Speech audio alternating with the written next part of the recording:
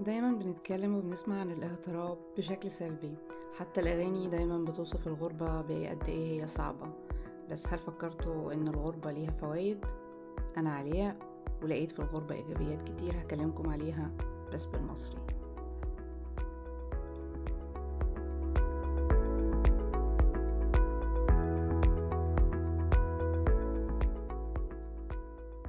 من الإيجابيات اللي اتعلمتها في الغربة كانت الامتنان.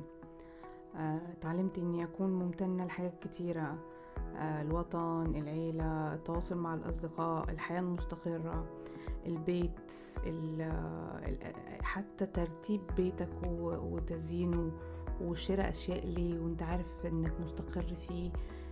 كان من الحاجات اللي أنا كنت واخداها كمسلمات في حياتي. على قد ما افتقدت حاجات في غربتي، على قد ما أنا ممتنة للغربة إن هي لفتت نظري لكل الحاجات اللي أنا كنت بتعامل معاها كمسلمات. وده دفعني أكون أكتر اتصال بعيلتي وأسرتي وأصدقائي، والاهتمام بتفاصيلهم، حتى الاهتمام بمجريات الأحداث اليومية في الوطن.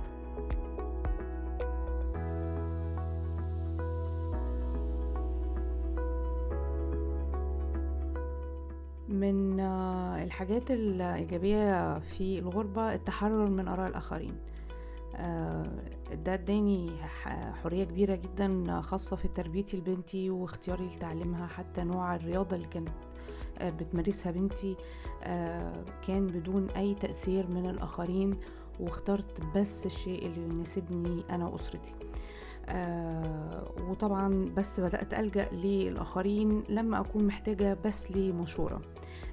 الحياة بدون قلق من رأي فلان أو علان، طبعا مع اختلاف درجات قرابتهم من حياتي، ده اداني حرية إني أرسم حياتي زي ما أنا عاوزة.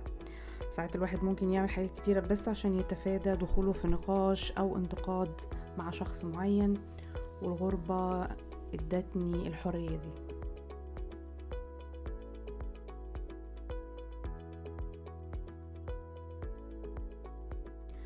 الخبرات الجديدة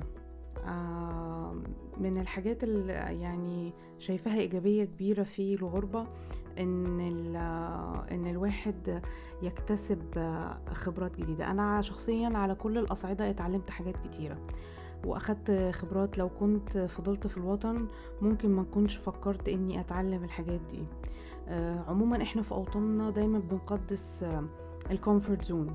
ليه أسيب شغل أنا مستقرة فيه؟ ليه أغير سكن طالما السكن مناسب؟ ليه أغير كارير طالما أنت ناجح في الكارير اللي أنت فيه؟ صراحة أنا خدت تجارب جديدة ومختلفة عن المألوف، وده شيء مش محبذ في الوطن، لكن في الغربة مع الحرية في اختيار حياتي ونمطها بعيدا عن تدخل الآخرين في حياتك. وعموما الغربة في الأجواء فيها بتشجع على التدريب وتعلم المهارات الجديدة. أنا شخصيا في مجال عملي مثلا اتعلمت حاجات كان صعب إني أتعلمها لو فضلت في الوطن.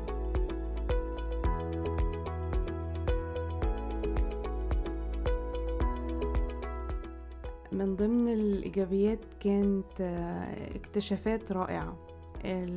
مع الوقت والتعود على الغربة الإنسان بيكتشف حاجات كتيرة في نفسه ما كانش يعرفها. بعد مرور كام سنة وكام تحدي وكام موقف هتتفاجئ انك قدرت تتخطى حاجات في الغالب ما كنتش هتقدر تتخطاها، وانك بقيت تقدر تعمل حاجات عمرك ما كنت تتخيل انك تعملها.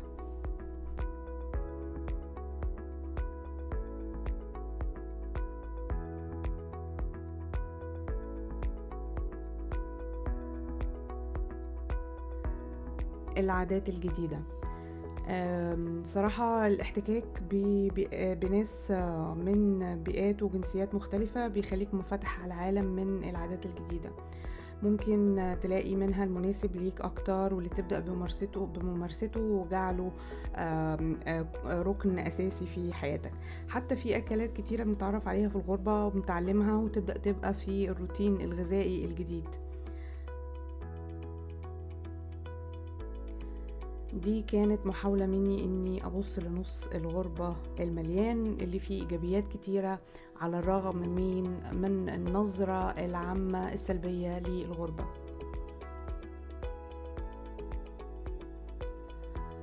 لما سألناكم عن ايه هي يا ترى الايجابيات اللي انتوا بتشوفوها في غربتنا على صفحتنا على الانستجرام، اغلبية الردود كانت انك صرتي اقوى ومعتمدة على نفسك اكتر، تعلمتي مهارات اكتر، تعرفتي على ثقافات مختلفة وعادات وتقاليد جديدة. حابة أشكر كل الناس اللي اتفاعلت معنا على صفحة الانستجرام، وهحط لكم إن شاء الله لينك الصفحة في الديسكريبشن. أتمنى تشاركونا دايما بآرائكم وأفكاركم،